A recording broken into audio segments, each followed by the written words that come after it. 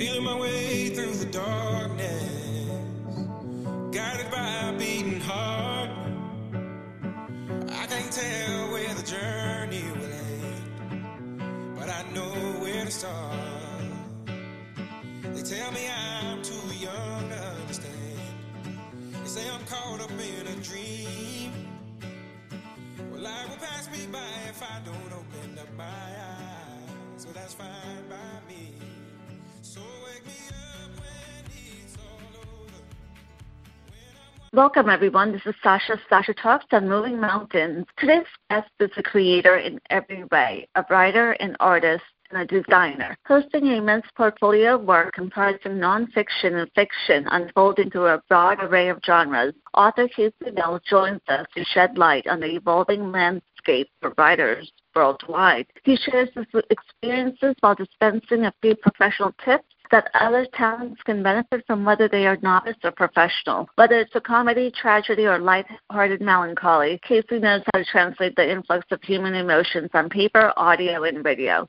Join me in welcoming Casey Bell. Welcome to Moving Mountains, Casey. Thank you for the invitation. Casey, you happen to be a celebrated writer, a playwright, songwriter, artist. Out of all of the roles that you represent, which one is close to your heart, and how did it all begin? I would say songwriter, because that was the first thing I started doing since I was a child. I would say it was just in me to do it. I never really thought about it. The first song I ever wrote, I was like 7 or 8 years old. My brother was playing a video game, and I just started singing to the music that was behind it. And the first thing I ever wanted to be was a singer. And so music, and both my parents were in bands when they were growing up. So music is instilled in me. So I would say songwriter would be the one that's the closest to my heart. Are there any artists that you listen to, and do you have a favorite song of your own?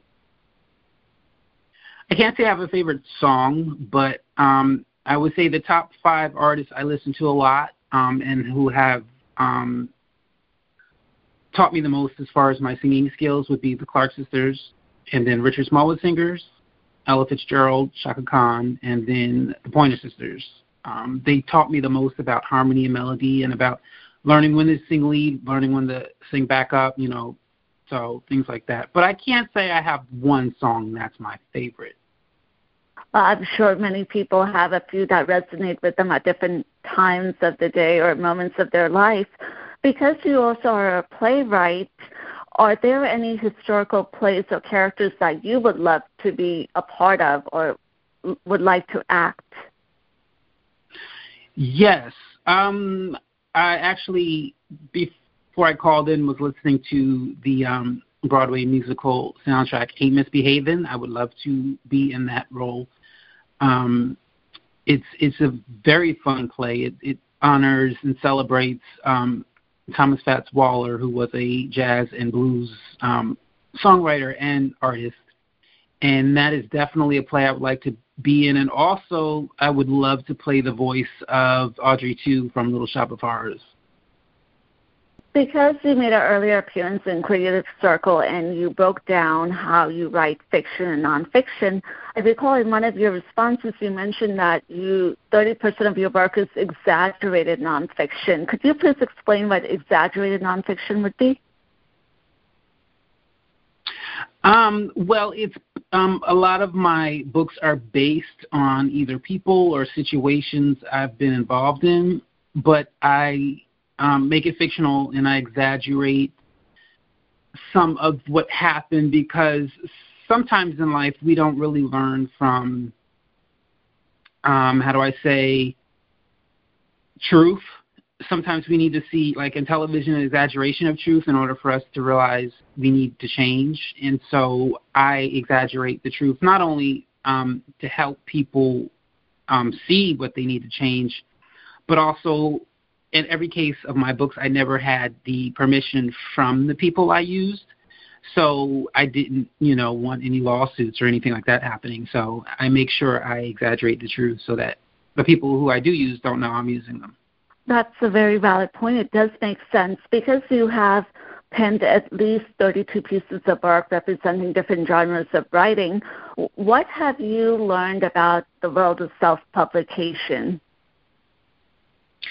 The main thing that I learned was it's important to understand PR, advertising and marketing, the difference between the three and how important the three are.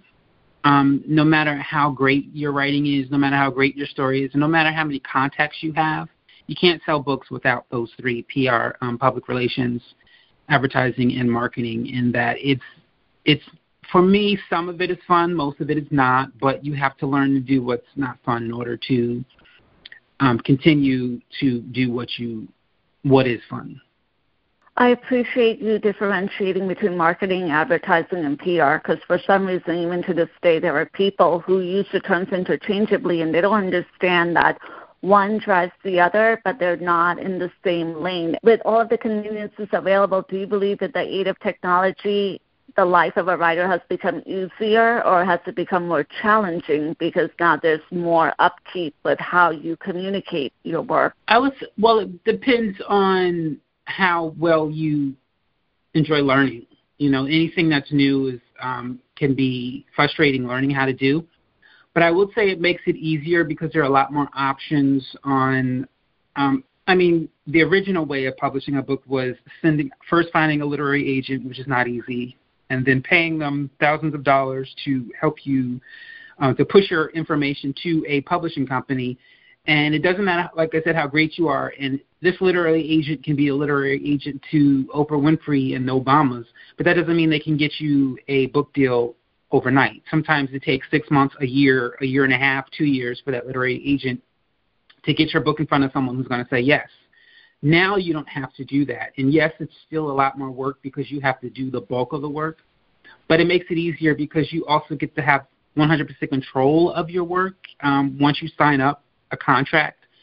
Once they tell you what they don't like about your book, once you sign that contract, no matter how much you disagree with them, there is no, negotiating. If they say you need to remove this character, or this character needs to be male instead of female, or this person needs to blah, blah, blah, then you have to change that character. So self-publishing and technology today has made it a lot more easier, I would say, and better for writers to have more control, not only over the stories they tell, but over the money they make. Have you conceptualized any ideas and you didn't act upon writing the actual book or the piece because you felt that genre was oversaturated and there's a very heavy theme in the market that you talked yourself out of it? Never, actually. No. It's never over. I mean, there are probably 1,000 books being published a day, but there are billions of people all over the world. And so there is an audience for you. Everyone is not going to get to your book. Not everyone who reads it is going to like it. But there is an audience for your book, and you shouldn't be concerned on, is it oversaturated? Your concern should be, what is my message? What is my point? What am I trying to tell the reader? What do I want the reader to get out of it? That should be your only focus, not is it oversaturated? Because if you didn't do anything because something was oversaturated, you'd be sitting around doing absolutely nothing, because there's always choices in every genre, in every medium. And there are people who will follow you, find out about you, and purchase your things. So I never had that thought that it's just too many books out there in this genre, so I can't write in that. Your work seems to entertain and educate audiences from those that are young to the seasoned adults. And one of the themes that you seem to celebrate is finding your identity, and that you want people to be unique as their fingerprints. What makes you unique in your perception? I would say very early on, the one thing that made me unique was I was proud to be me. By the time I got into high school, I learned, I mean, they talk about don't follow bandwagons, but unfortunately many people live their whole life following bandwagons.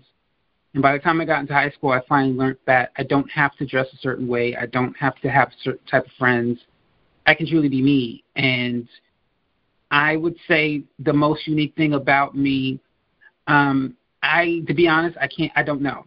But I do know that I don't lessen myself for people. I don't change myself for people. And I make sure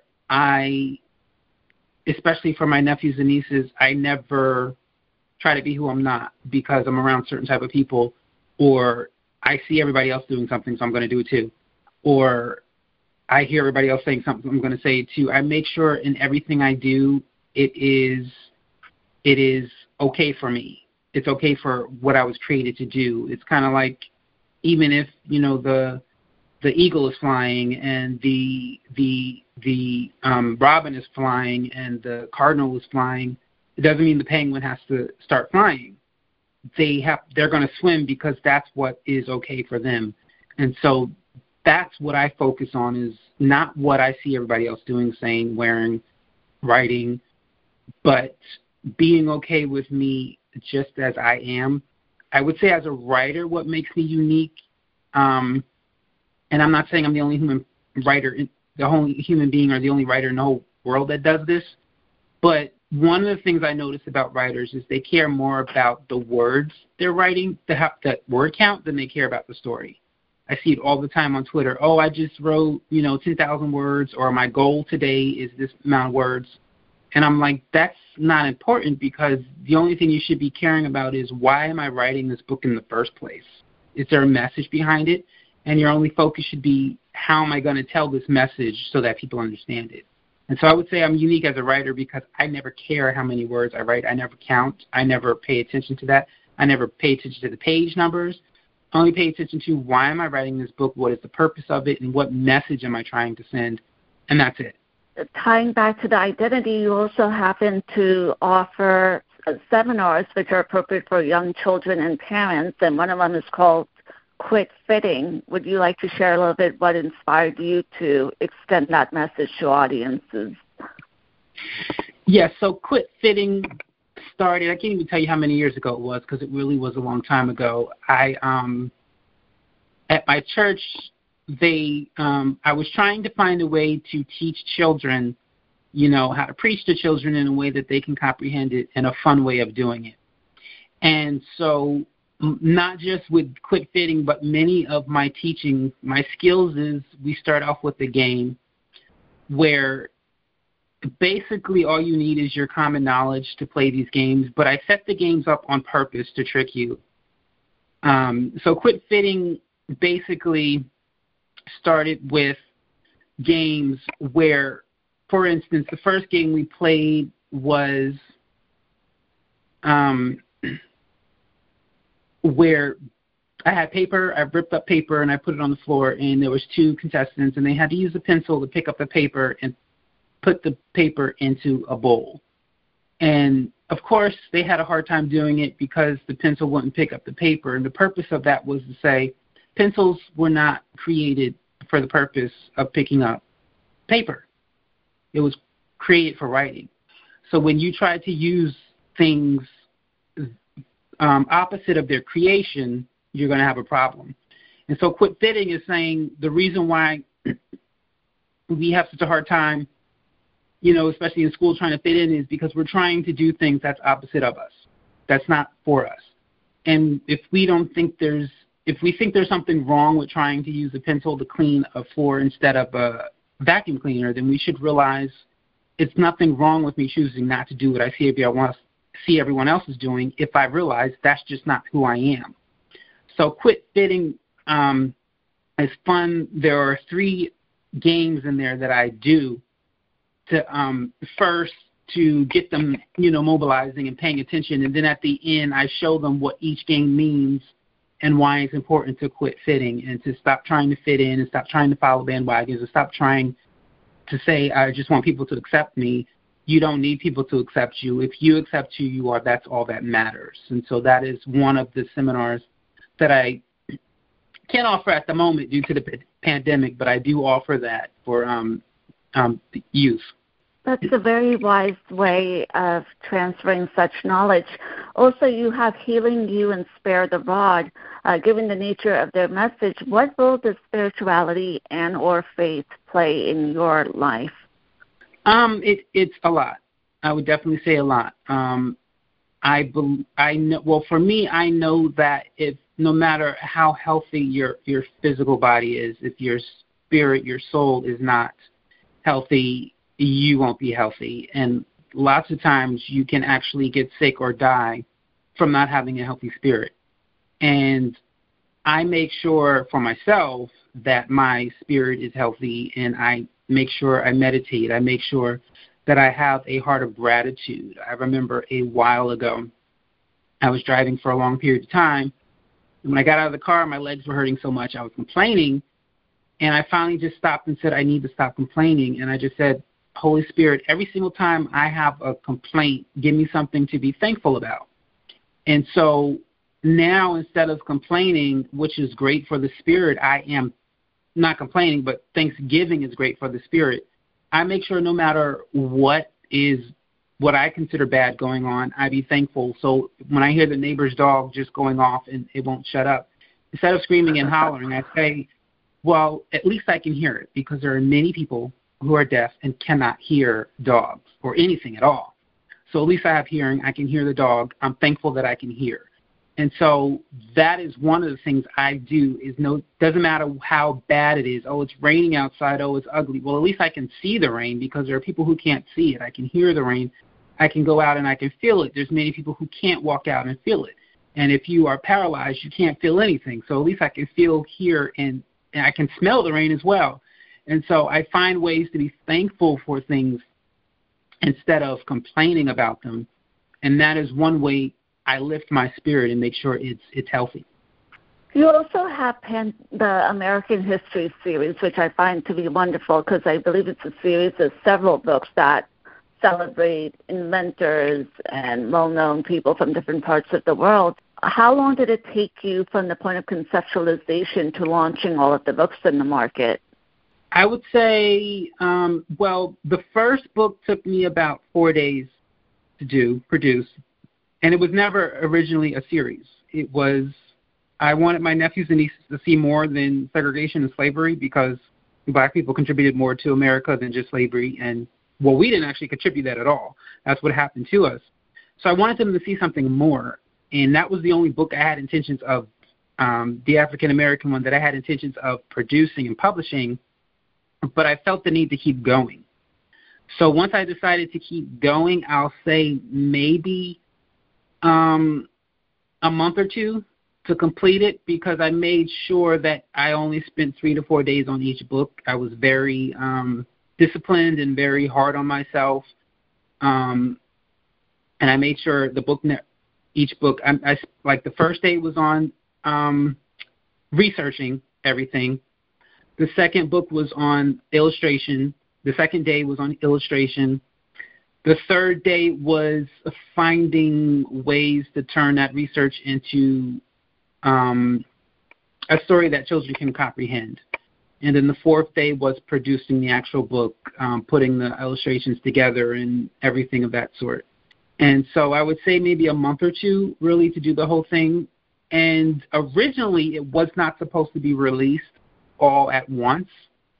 But unfortunately, the first publishing company that I went with, they changed their whole platform on their website, and unfortunately had 2 books released, and I had the rest of the books on the way, but on hold. And when they changed their whole website, I lost all my work. And I was just frustrated, because it took a lot of work to do that. So when I changed publishers, instead of waiting again, I decided just to publish all of it, because I didn't want anything else happening to where I would lose work again. So it is a 9-book series, and the purpose is to share American history that's been overlooked, that's been ignored, that no one really knows, no one knows about. And I wanted every child to see themselves in one of those books.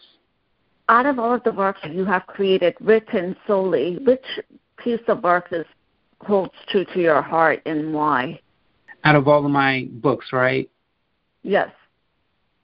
The answer to this one, I think will always be the same. And it's not that it's my favorite, it's just because of the format that it's in. So my book, Essays from Dysfunctional Families, Literary Betrayal, is because It's technically 2 books in one, and I could be wrong, but I think I'm the only person to ever do this, the only author to ever do this. So originally, the book was supposed to be called Literary Betrayal, which I started writing, and it was about an author who was struggling and financially, and so he finally decides to write a book called Essays from Dysfunctional Families, and he used his family and his friends' secrets to write this book. And he changed his names and everything, but he didn't change much to the fact that his family knew that he was talking about them.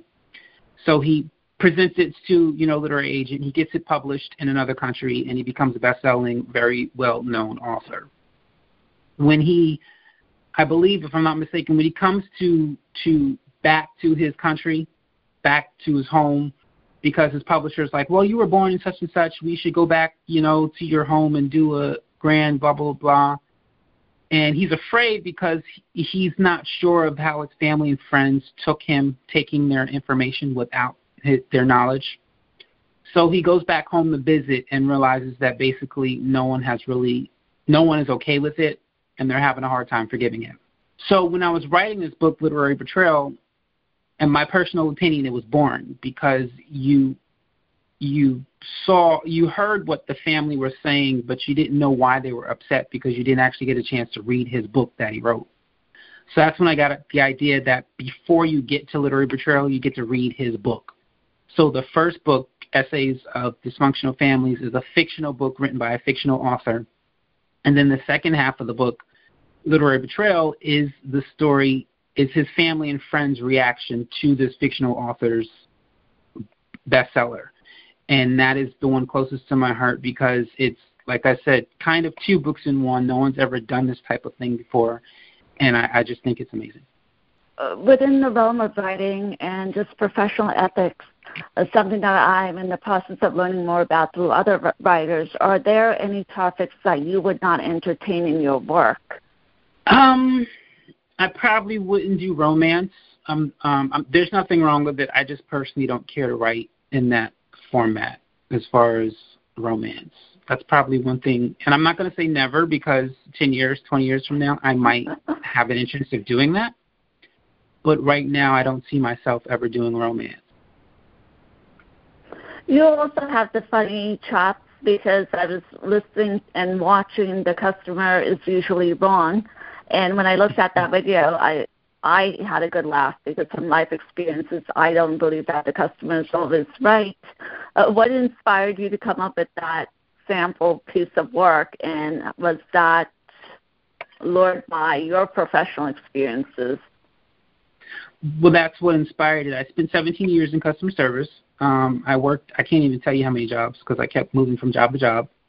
But every job I had was basically the same. Not all, but most of the customers were either rude or they were just wrong, and then they would get upset with you when they made mistakes. Sometimes they weren't very, they didn't use common sense all the time, so it was sometimes frustrating working.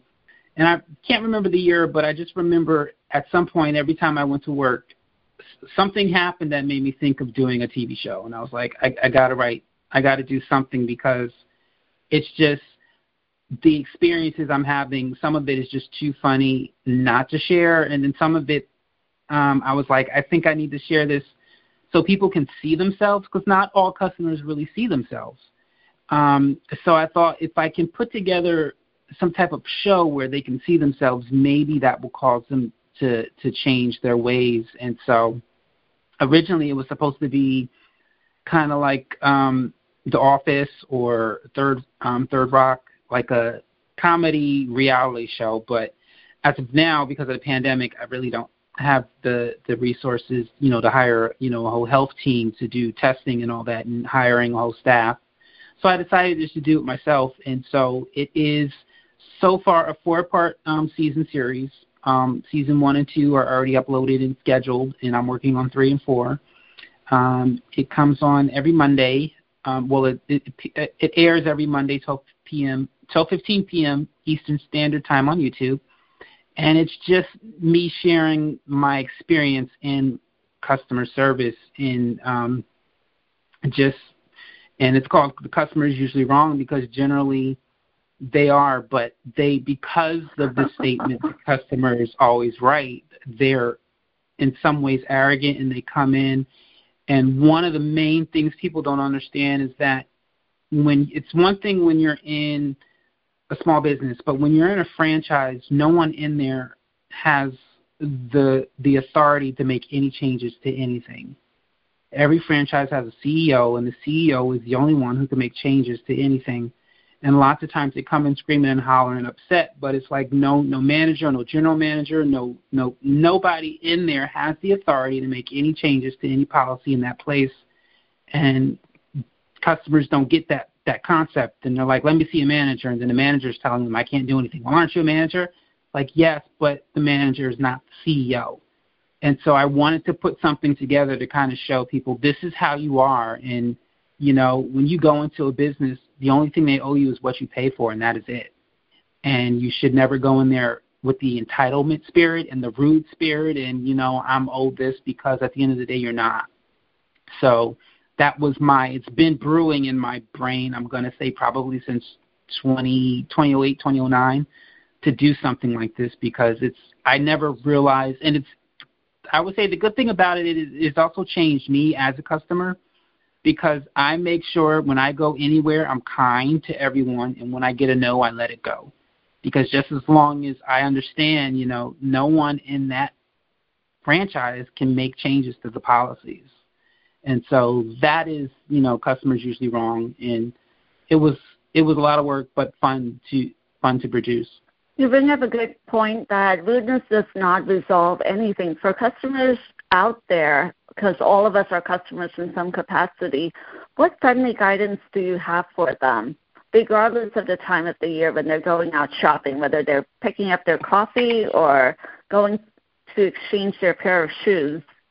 Well, the main thing I say is not just as being a customer in life, period. When you go somewhere, remember your purpose. Lots of times people say, oh, I went to the store and the clerk was rude to me. She didn't say hi. She didn't greet me, blah, blah, blah.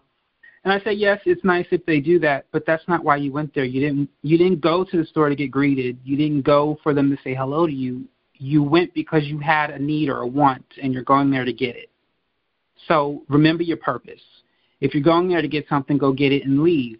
And if they don't say hi to you, you say hi to them. You be kind. You smile. Sometimes these clerks get yelled at for no reason, and not everyone can just, shove that off and have, be nice. That can wreck someone's day for the rest of the day. So don't be so arrogant and judge them. Oh, they weren't. Like, you don't know what they went through. Not only that, you don't know if they are trying to, get the day off because someone died and they want to go to the funeral and the boss told them no. So now maybe they can be angry for that reason, and has nothing to do with you. And so don't go there with any expectations except what is my purpose. So if I'm going to get milk, I need to go and get milk, pay for it, and leave, and I don't need anything else. No one owes me anything, none of that. So go with the purpose, and that, like I said, that's with every location. You're going to school, well, they won't be friends with me. You're not going to school for friends and social. You're going there for education. So go get your education and then leave. Wherever you're going, figure out your purpose and let that be the only reason why you're there. But specifically with customers, remember that if you didn't pay for it, no one owes it to you, period. If you didn't pay for them to smile at you, then you're not paying for that. You're paying for the product or the service. And so always remember you're not owed anything. Get rid of that entitlement spirit. And always remember when the manager says no, they can't, unless you want them fired, they can't make changes because the CEO makes the final choices of the policy. And also remember that every policy is in place for a specific reason. CEOs don't have time to make policies because they have nothing else to do with their time and they're just making policies. There's a purpose to every policy. So it may not be beneficial to you, but that doesn't mean you get to scream, holler, and yell and force them to try to change a policy. No one in any business that's not the CEO can change policies for you, period. They can maybe give you something complimentary. They can give you a coupon. They can give you a discount. But they cannot change policies. And so never go in with the entitlement of, this is what you owe me. Every business tells you this is what we do for you, and that's all you need to expect from them, nothing more. This is definitely a great public service announcement because people need this reminder, especially in the world of living in, I would say, a fast food convenience society. There are many people who are entitled. Now transitioning off to a lighter topic, you also happen to create art through drawings, paintings, and I noticed some of the beautiful pieces that are available on Curious. How long does it take for you to come up with one piece of work? Like, for example, I'm looking at Abstract Leaves. It's very beautiful, and it seems you have your own community where people are leaving you very well-deserved reviews. Is that from photography? What genre of art would you call it? It depends a lot. Some of my art, most of my art is in some way graphic design. I'll either take a drawing or I'll take a picture that I've taken, and I will turn it into something else using a software, a photo editing software. So, I mean, I am in the genre of drawing, photography, and graphic design, and sometimes painting. Sometimes I paint. It's rare that I do that. But yeah, it's probably photography and a mixture of photography and photo editing. Are there any pieces that you're working on at the moment? Actually, the only thing right now I'm working on is my YouTube channel, CSB Television. One of the shows on there is Customer is Usually Wrong, but most of that's the only like funny comedy show. The rest of the shows on there that I'm consistently working on are interview shows with, I don't want to call it a podcast because it's video, so I guess you can call it a podcast. But it's, I talk with authors, writers, playwrights, songwriters.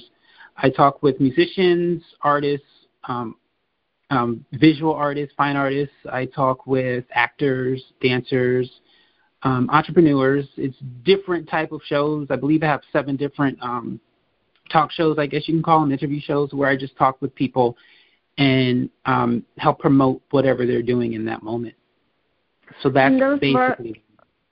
I was going to say some of that is referenced on your Patreon page, right? So people could go and support you there for exclusive access. Yes. My Patreon, a lot of the stuff you can see for free, but there are some, like maybe some poetry from my poem book I'll add that only those who pay can see, and sometimes some other content that I make it, I only share with those who are on my Patreon.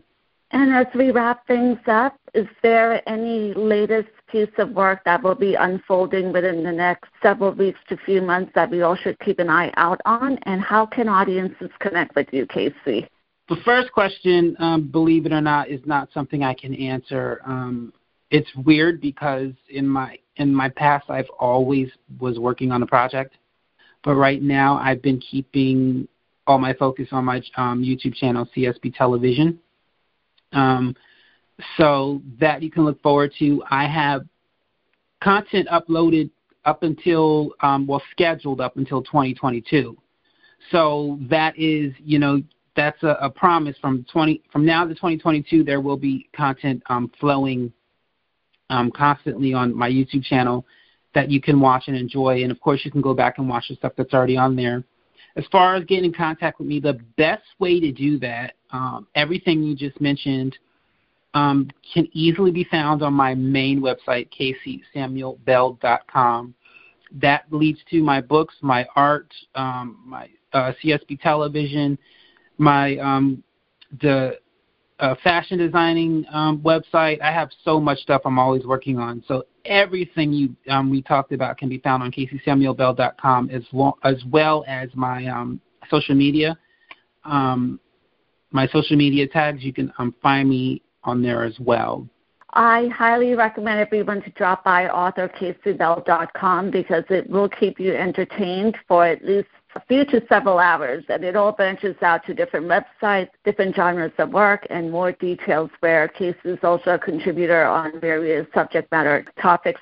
So you're welcome to check out his articles as well. Casey, I wanted to thank you for sharing a glimpse of your fun artistic life today, and we look forward to keeping an eye on your next endeavors that come out. Thank you. Thank you, and you're welcome.